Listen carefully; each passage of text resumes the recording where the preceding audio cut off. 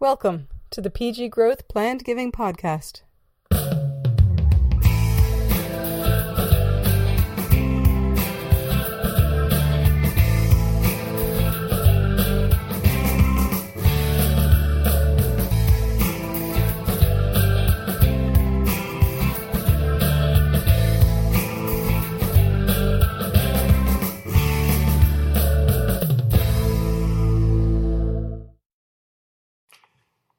Thank you for joining me on the Planned Giving Podcast from PG Growth. My name is Ed Sluga.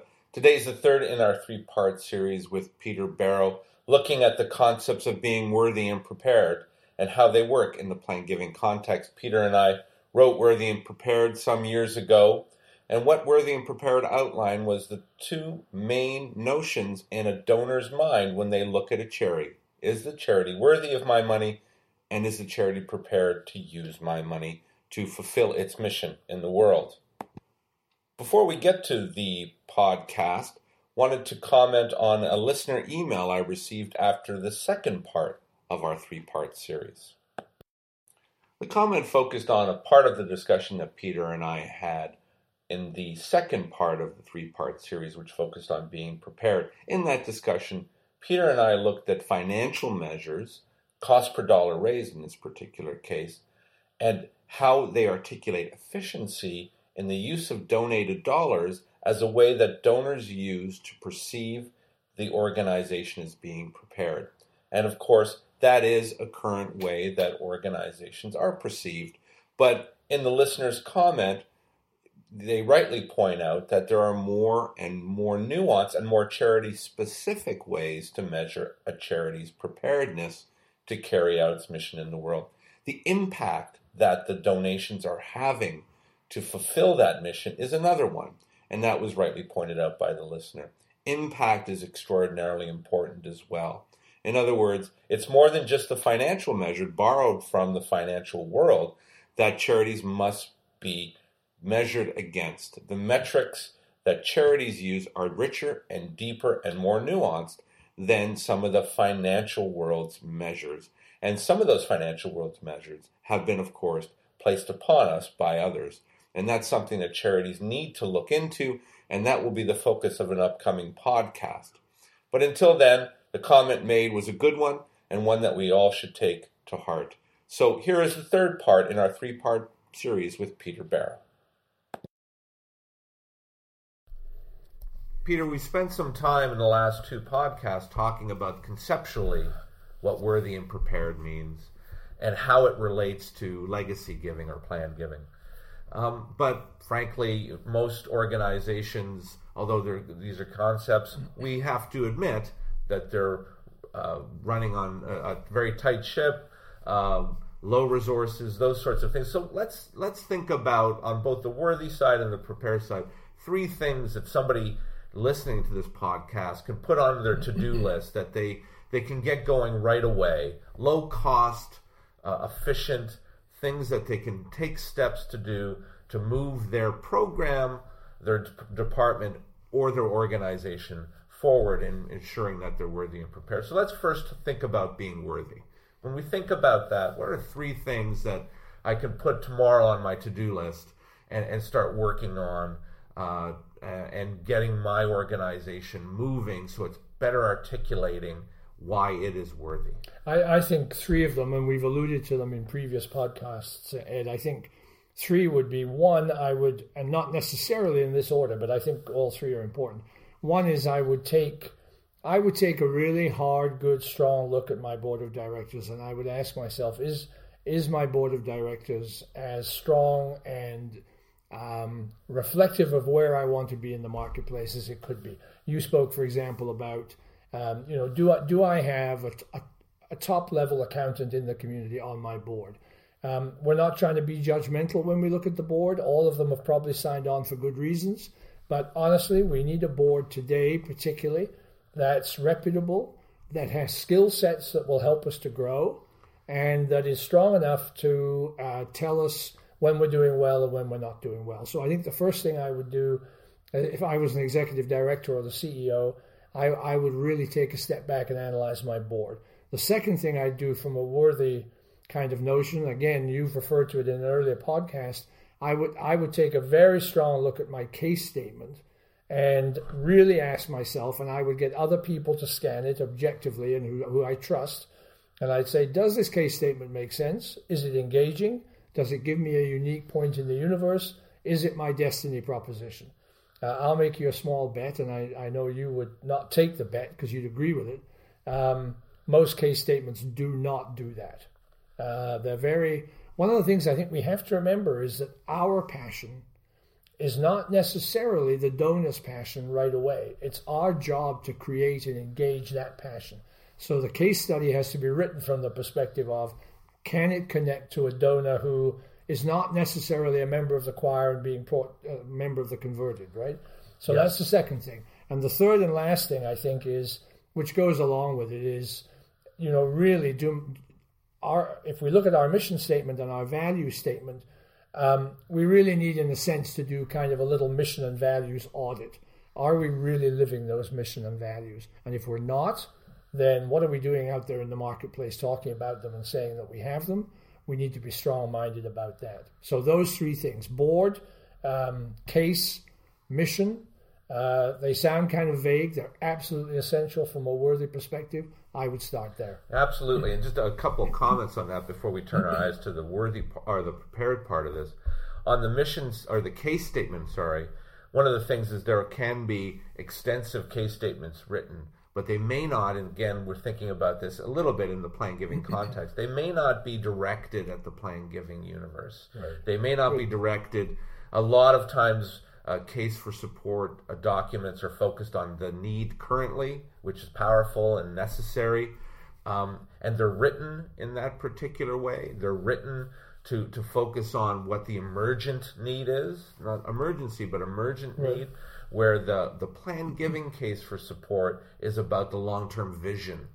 And oftentimes it's hard to believe, and this will relate to the second part with the mission, but it's hard to believe that cases for support often have nothing to do with the vision or the mission of the organization. A lot of times they have to do with the thing that we require. Right. And so that's really, I think, extension of your point. And I really like your last point. It goes back to the old saying, the cobbler's children go without shoes. Oftentimes, organizations are living a mission. They have a mission to do some really great thing in the world, but internally they're not living that mission. Right. In fact, they wish to eradicate poverty, or they wish to eradicate something in the world, but they're doing good. And one of the things about the not-for-profit sector is that we have to live the mission overall.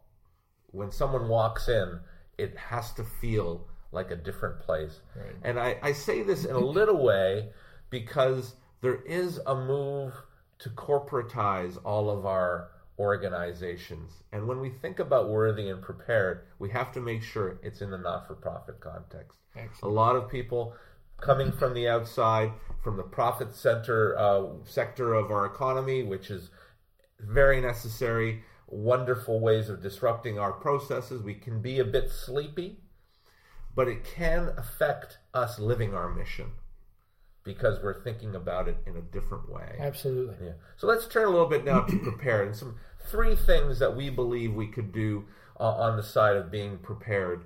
Again, you would love to put them down as, I need to get to these by the end of the month. What would be 3 things that come to mind that I can, as somebody, whether I'm a CEO of a small organization or whether I'm a head of a department of an organization or I'm the fundraiser, what are 3 things that I can help to achieve or to put into place very quickly to make our organization more prepared and be perceived as more prepared? Well, I think, and again, for some organizations, they may feel that these are already in place, but my experience is that very often they're not as in place as they should be. I think the first is honest, no matter what you call the position, whether it's the business officer or the financial officer or the bookkeeper or whatever you call it, that particular function that manages the day-to-day business of the operation, that person has to be first class.